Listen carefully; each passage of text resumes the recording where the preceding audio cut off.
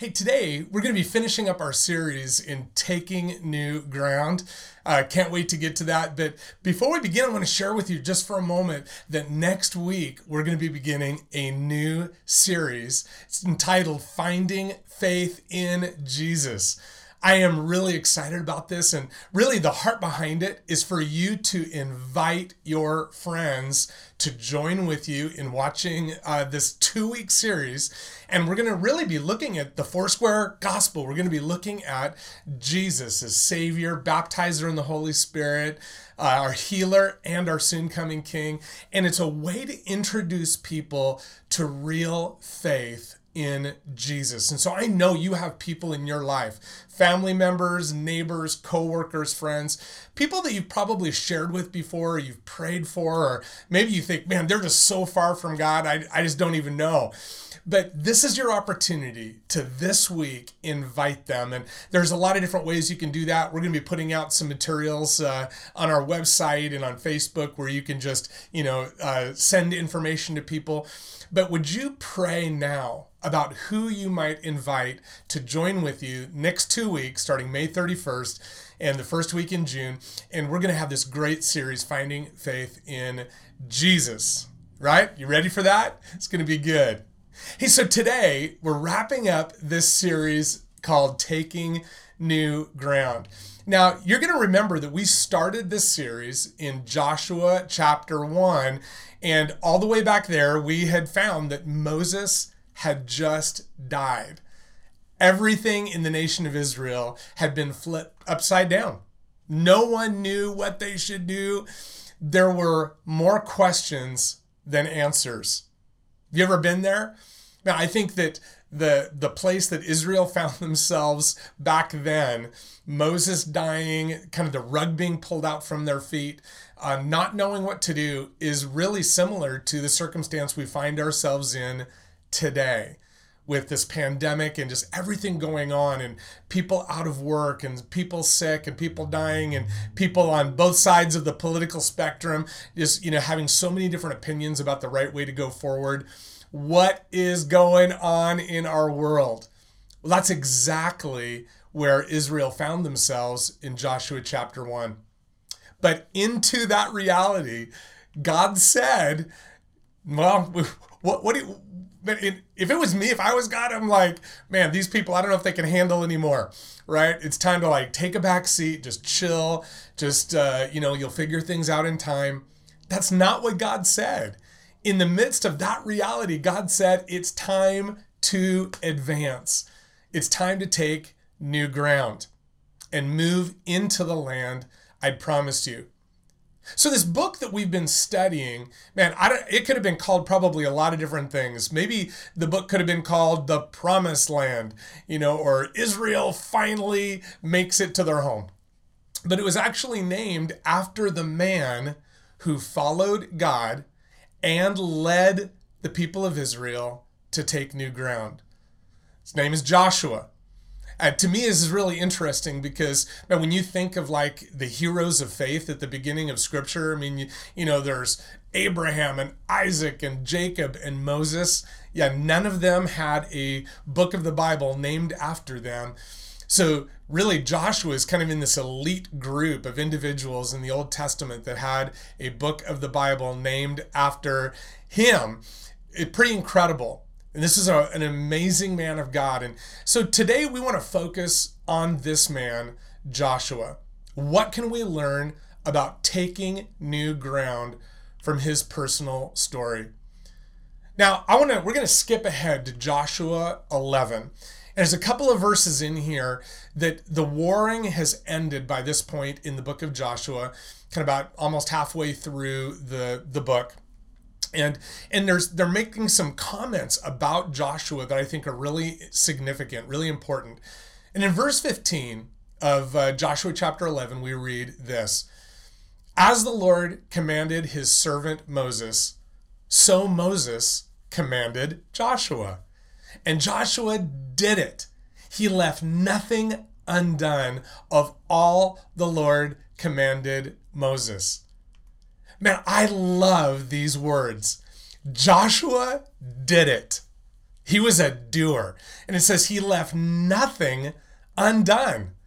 I mean, what a legacy to be a doer who leaves nothing undone. And check this out. It says that he did what he'd been told to do by another man.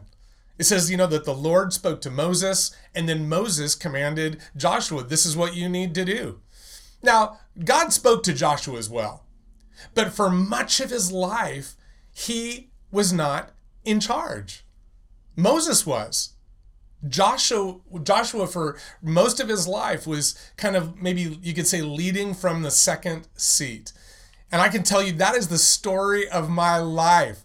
A lot of you know me now, as the lead pastor at Santa Maria Foursquare Church. But the truth is, I didn't come into this role in Santa Maria till I was almost 50.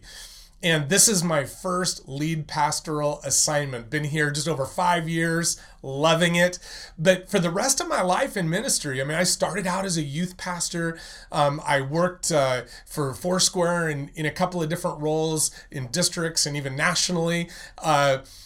And I was an associate pastor at a couple of different churches. But listen, this is the first time in my life and in my ministry that I've actually been the kind of the lead guy in a role. All the way up until I was almost 50, I'd always been kind of like Joshua. Well, I wasn't in charge. I was serving under someone else. And I love this about Joshua, that he understood that his job was to get it done. It didn't matter that he didn't have a title. It didn't matter that Moses was in charge. He knew that it was up to me to get it done and to leave nothing undone. And I think for us, we need to understand that if we're going to take new ground, man, we can't wait for a title. We can't say, well, one day, I'm going to do this, I'm going to do that for God. One day I'm going to get after, these things that I know that are on God's heart for me. It's not one day, it's today. It's time to get stuff done and to leave nothing undone. That's the legacy of people who learn how to take new ground. And I remember, one of the parables that Jesus told, in there is embedded this truth, that if you are faithful with a little, that God is going to give you much to be faithful over. And man, was that the story of Joshua's life. Man, I pray that's the legacy of my life as well, and yours too. So then also in chapter 11, we go to verse 23 and check out what it says there. It says, so Joshua took the entire land. Just pause right there. He took new ground. Joshua took the entire land just as the Lord had directed Moses, and he gave it. He gave it as an inheritance to Israel, according to their tribal divisions. Then the land had rest from war. Now, what a beautiful thing. The land came into rest, and we pray that for our land. We pray that not only for the United States of America, but we pray that for the entire world, that our world would come to be at rest. And I know that's happening, and we're praying for that daily. But this is so important. Listen to these words again. Joshua took the entire land and he gave it as an inheritance to Israel. I love the fact that he did not take the land for himself. Now it's clear he was the leader. He was the champion. He was the one that God had even appointed to be the leader. I believe that so many want to take new grounds so that they can keep it for themselves, set themselves up as the king. But Joshua had a different spirit. See, whenever we take new ground for the Lord, we then have something that we can actually give to others. He took new ground, he took the land, and he gave the land as an inheritance to others. So whenever we take new ground, we have something that we can give away as an inheritance to others. Or in reverse, if we fail to take new ground, friends, we have nothing to give, right? It's like, man, if we don't get free from that addiction that is like trying to claim our lives and suck us into a dark hole of misery and destruction, if we don't take new ground, right, and freedom from addiction, what's the inheritance that we're going to be able to give to our kids or to others around us in our lives? Man, if we don't take new ground in our love for others, wow, what do we have as an inheritance to give?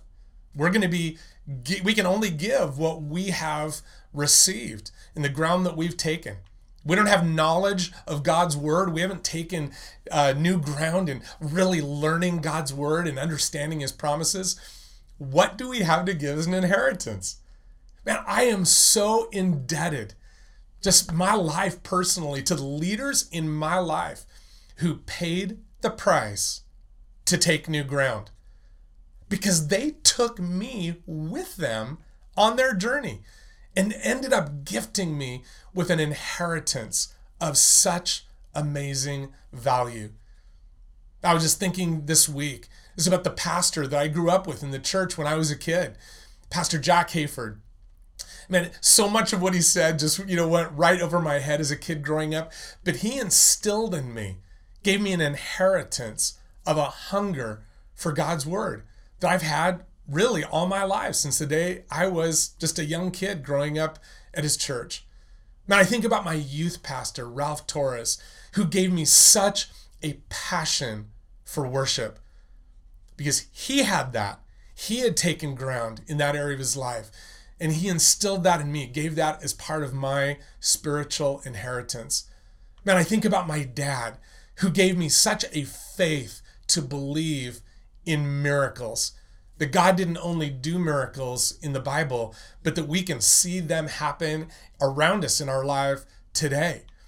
And I think of my mom, who gave me this deep and grace-filled love for other people, especially for broken people. And she opened the doors of our home to people that we had foster kids in our home. Some of them through the system, some of them not through the system. They just ended up on our doorstep and would come and live with us. And not only did we have foster kids, we had some foster adults that lived in our home. I remember one lady who was still battling heroin addiction, and my mom allowed her into our home, and she got set free. And her life was so different because of the inheritance that my mom was able to give her. Why? Because my mom had taken ground in that area of her life. She knew that our home didn't just belong to us, right? But she knew that she could not only be fruitful with this beautiful home that God had supplied for our family, but she could multiply that gift by being generous and extending hospitality to others, even those who were very broken. See, all of these people in my life, they paid a price. They paid a high price, really, to inherit the land that they had inherited, to take new ground.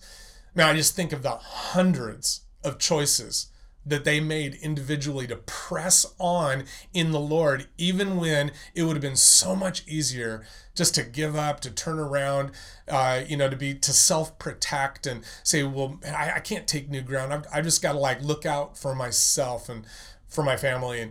But man, they made hundreds of choices to press on. And they spent hundreds, thousands of hours in prayer, in practicing these things of the Lord, and really even in pain. Prayer, practice, and pain. And they invested these things to take new ground. But that caused them to have something of worth to give away as an inheritance to me and to so many others around them in their lives and in their ministries. So I'm left with the question, I think you are too, what ground are we taking so that we will have something of real value to give to our kids, to give to our church family, to give to our neighbors, our community? So we're going to skip now. We're going to skip forward in time all the way to the end of the book of Joshua. Well worth reading all of this, but it comes to the end of Joshua, chapters 23 and 24, right at the end of the book. And we're going to look particularly at one amazing statement that Joshua made that was so powerful that it captured the essence, the core reality of Joshua's entire life. It's such an amazing statement. So we're going to take a look at that. So in chapters 23 and 24, what we find is that these are a powerful farewell speech that Joshua made to the nation that he loved. In it, and please do read it, but you're going to find that he encourages Israel to continue loving God. And he reminds them of God's faithfulness to them at every step. And he also warns them of the devastation that would come if they were to begin worshiping other gods and breaking covenant with the Lord. But so now we focus on these two verses. It's verses 14 and 15 of Joshua chapter 24. And right here, this is like this culmination of this farewell speech. This is the moment right here when he just brings it home. And he says this. He says, "Now, fear the Lord and serve him with all faithfulness. Throw away the gods of your ancestors, the gods that they worship beyond the Euphrates River and in Egypt, and serve the Lord. But if serving the Lord seems undesirable to you, then choose for yourselves this day whom you will serve, whether the gods your ancestors served beyond the Euphrates or the gods of the Amorites in whose land you are living. But as for me and my house, we will serve the Lord." Just drop the mic right there. As for me and my house, we will serve the Lord. But did you notice what he says just up a little bit from there, where he said, if serving the Lord seems undesirable to you, then choose. Then choose for yourselves this day whom you will serve. Right? If this seems undesirable to you, then figure it out. And I just ask you, we need to stop and ask ourselves, what is it that you truly desire in your life, for your kids, for your marriage, in all the different areas that make up your life? What is it that you desire? What do you truly want? What are your greatest hopes? So, like Joshua said, choose. You have to choose. And notice, he said, choose whom you will serve. He didn't say, choose if you will serve, but he said, choose whom you will serve. I was reminded of Bob Dylan's famous song, "You're gonna have to serve somebody," right? Well, it may be the devil or it may be the Lord, but you're gonna have to serve somebody. And that's exactly what Joshua was speaking. Everyone chooses. Get off the fence. If you've been vacillating with, I don't know what I really want, am I going to serve the Lord, or am I going to serve myself? Am I going to, just choose. Get off the fence and choose today. And that's not said in any kind of anger or frustration. It's just the reality that we all have a choice to make. Who are we going to serve? And then he gets to that bottom line statement. But as for me and my house, we will serve the Lord. Now, this isn't just a drop the mic statement. I think this is a drop the anchor statement. Now, I don't know, but maybe this was the first time that Joshua had ever made that particular declaration out loud to others. As for me and my house, we will serve the Lord. Maybe it was the first time he ever said that out loud, but I believe that the essence of what he spoke really was echoed all throughout his life. I believe that declaration is one that he probably made over and over throughout his lifetime. And this declaration was one that had anchored Joshua's life to the Lord. And what an amazing life that Joshua had. And, we've been looking over these past weeks. We know that Joshua was an amazing warrior. Man, he'd even been a spy. He was now this fantastic leader. But here's another couple of things that I don't know if you know really about the life of Joshua. Did you know, and you can go back and read this in Exodus, but did you know that Joshua actually went up on the mountain with Moses when God gave Moses the 10 Commandments? Like all the rest of the nation of Israel was down at the base of the mountain. And did you know that Joshua was on the mountain with Moses and God? I mean, can you imagine just what he saw, what he witnessed as Moses was interacting with the Lord? And there's one particular scripture that just blows me away about Joshua's life. And it was found way before the book of Joshua. It was found back in Exodus 33, verse 11. And I want you to look at this verse, listen to this, because it shows something so amazing and so beautiful about Joshua's heart. It says, inside the tent of meeting, the Lord would speak to Moses face to face, as one speaks to a friend. Afterward, Moses would return to the camp, but the young man who assisted him, Joshua, the son of Nun, would remain behind in the tent of meeting. I mean, what an amazing, beautiful picture of this young man who was not only a warrior and would be a spy and this great leader, but you know where he started? He started hanging out in the presence of the living God. Right? It was like this amazing church service, and man, God shows up and the worship is so beautiful and powerful, and there's a message and people are responding to God, and then everyone walks out the door except Joshua. Joshua said, I'm not leaving here. God showed up here and I just want more of him. And so he would linger in God's presence. I think that is so remarkable. And I really don't know. So when this decision that for me and my house, we're going to serve the Lord, I don't know when that decision was inked in Joshua's soul. But now here he is. And he's at the end of his life. And he declares, after everything that I've experienced, the presence and the power of the Lord, my choice has been made. I'm serving the Lord.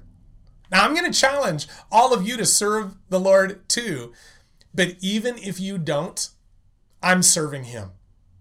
See, to take new spiritual ground, we have to be people who make the decision. For me and my house, we will serve the Lord. So I want to ask you, what's the big deal about my house, right? It's like, we know what it means to say, I'm going to serve the Lord. Today I choose to serve the Lord. But why did Joshua specifically say, my house, for me and my house? I believe that phrase, my house, speaks to where you have authority. Joshua was saying that whatever I'm in charge of, I'm going to make sure it's aligned to serve God's purposes. Now, it starts with me. It starts with saying, my choice, right? For me, I will serve the Lord. But it goes beyond that. It has to start with me. But I believe that God is saying that everything that I've given you authority over, bring that with you as you follow me. So your marriage, right? My marriage, is it aligned to serving God's purpose? How about my kids? And am I stewarding their lives with the authority that God has given me, not to lord it over them, but to help make sure that their lives are aligned with God's purposes? How about my money? Right? Am I stewarding my money, what God has given me authority over, to make sure that my money is serving the purposes of God, not just my own? How about my job? Right? How about your job? What about your time? Is your time that God has given you aligned to serve God's purposes? So Joshua was saying, right, in this passage, like, I have no control over you. You're going to have to decide who you are going to serve. But I am in control over my life, the life that God has given me, and I'm also in control over what God has given me my house. So everything I can do, right? Everything that God has given me influence over, I'm going to use that to serve God's purpose. That's what I am choosing today to do. And I believe that that is the heartbeat of someone who knows how to take new ground in the Lord. Now, after his speech, towards the end of Joshua chapter 24, in verses 29 and 30, it says this. It's so beautiful. It says, after these things, Joshua, son of Nun, the servant of the Lord, died at the age of 110, and they buried him in the land of his inheritance. That last little phrase, that they buried him in the land of his inheritance, I think it's an amazing, powerful concept. Joshua's final resting place was in the land of his inheritance. Now, what a powerful legacy statement, because it's a statement of fulfillment. When it's all said and done, when our story comes to an end, you and I are either going to find ourselves in the land of our inheritance, right? That place of fulfillment where our life's vision is complete, or we're going to find ourselves in a place where our life is left unfulfilled. Now, remember what we'd read about Joshua back in chapter 11. It says that he had left nothing undone. How about you? How about me? Are there things in life that we have left undone? Things that we know that we need to get after, that we may have left today undone? What a great reminder to get after those things, to be a doer, someone who leaves nothing undone, so that we are going to be able to come to rest in that place of our inheritance. Let me ask you, what kind of inheritance do you really want anyway? Is it money? That'd be nice, I suppose, what wouldn't hurt. But what's even greater for an inheritance? Now, I remember one of Jesus' closest friends, John, put it this way. It's in John, 3 John actually, verse 4, where he says this. He says, I have no greater joy than to hear that my children are walking in the truth. Now listen, right there, that's an inheritance. That is a legacy that I believe is worth fighting for. It's the kind of inheritance that I want. But you know what? That's also the reality that Joshua got to experience in his own life. Because the very next verse says this. It's found in verse 31 of Joshua 24. It says, Israel served the Lord throughout the lifetime of Joshua. Now that's pretty cool, but then it goes on and it says, and of the elders who outlived him and who had experienced everything the Lord had done for Israel. So Joshua experienced this generational blessing as part of his inheritance. Not only did people follow the Lord during his lifetime, but also in the lifetimes of all the leaders who outlived him. Man, I think about that as a pastor. Now, I don't want you just to, come to the Lord and follow the Lord while I'm leading you, because many of you are a lot younger than I am. Man, and I think about people like Devin. I think about people like Gilbert. I think about people like Mike and Roxanne and Beto and Amelia and so many others who I long for you to have a faith that outlives me. And that part of my inheritance will actually be that you will serve the Lord far longer in the years to come than when I'm your pastor here. So how do you get this kind of inheritance? It is the outcome of a life lived for Jesus. It's the fruit of those who have chosen, as for me and my house, we will serve the Lord. So some of you, well, I don't know. Maybe you don't know that God has chosen you. He's not just saying, choose me. He has chosen you. In 1 Peter chapter 2, and it's such a beautiful passage where Peter says that and reminds us today, you are a chosen people. You are royal priests, a holy nation, God's very own. Once, Peter says, you had no identity as a people, but now you are God's people. Once you received no mercy, now you have received God's mercy. So, friends, you've been chosen by the God who loves you and has shown you so much mercy. So now, choose for yourself to set yourself apart for him.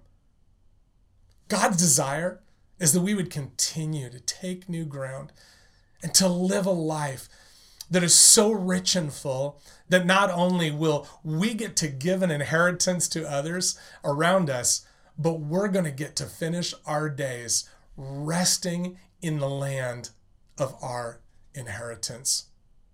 Let's pray. God, today we need to come before you as Joshua did and come to that place of decision. What are we going to choose? Is it desirable for us to walk away, to follow after other gods or the gods of our own making? Or are we going to surrender our lives fully and completely to you? To get off the fence and to say, today, I choose for me and my house, for me and for everything that I have influence over, I'm going to make sure that we are serving the Lord, that my life is aligned, God, to your purposes. So today I'm going to ask you, friends, is that your choice? Are you saying yes to the Lord? Are you saying yes to him? Man, I'm so proud of you for making that choice. You're not only aligning yourself with Joshua, but you're aligning yourselves with a family of God who loves you and wants to walk with you and support you on your journey. We're here for you. Let us know how we can be of support, how we can pray for you, how we can encourage you. And next week, join us again as we talk about the fundamentals of what it means like to be a person of faith in Jesus. We're going to see you then. And remember, church, you're loved.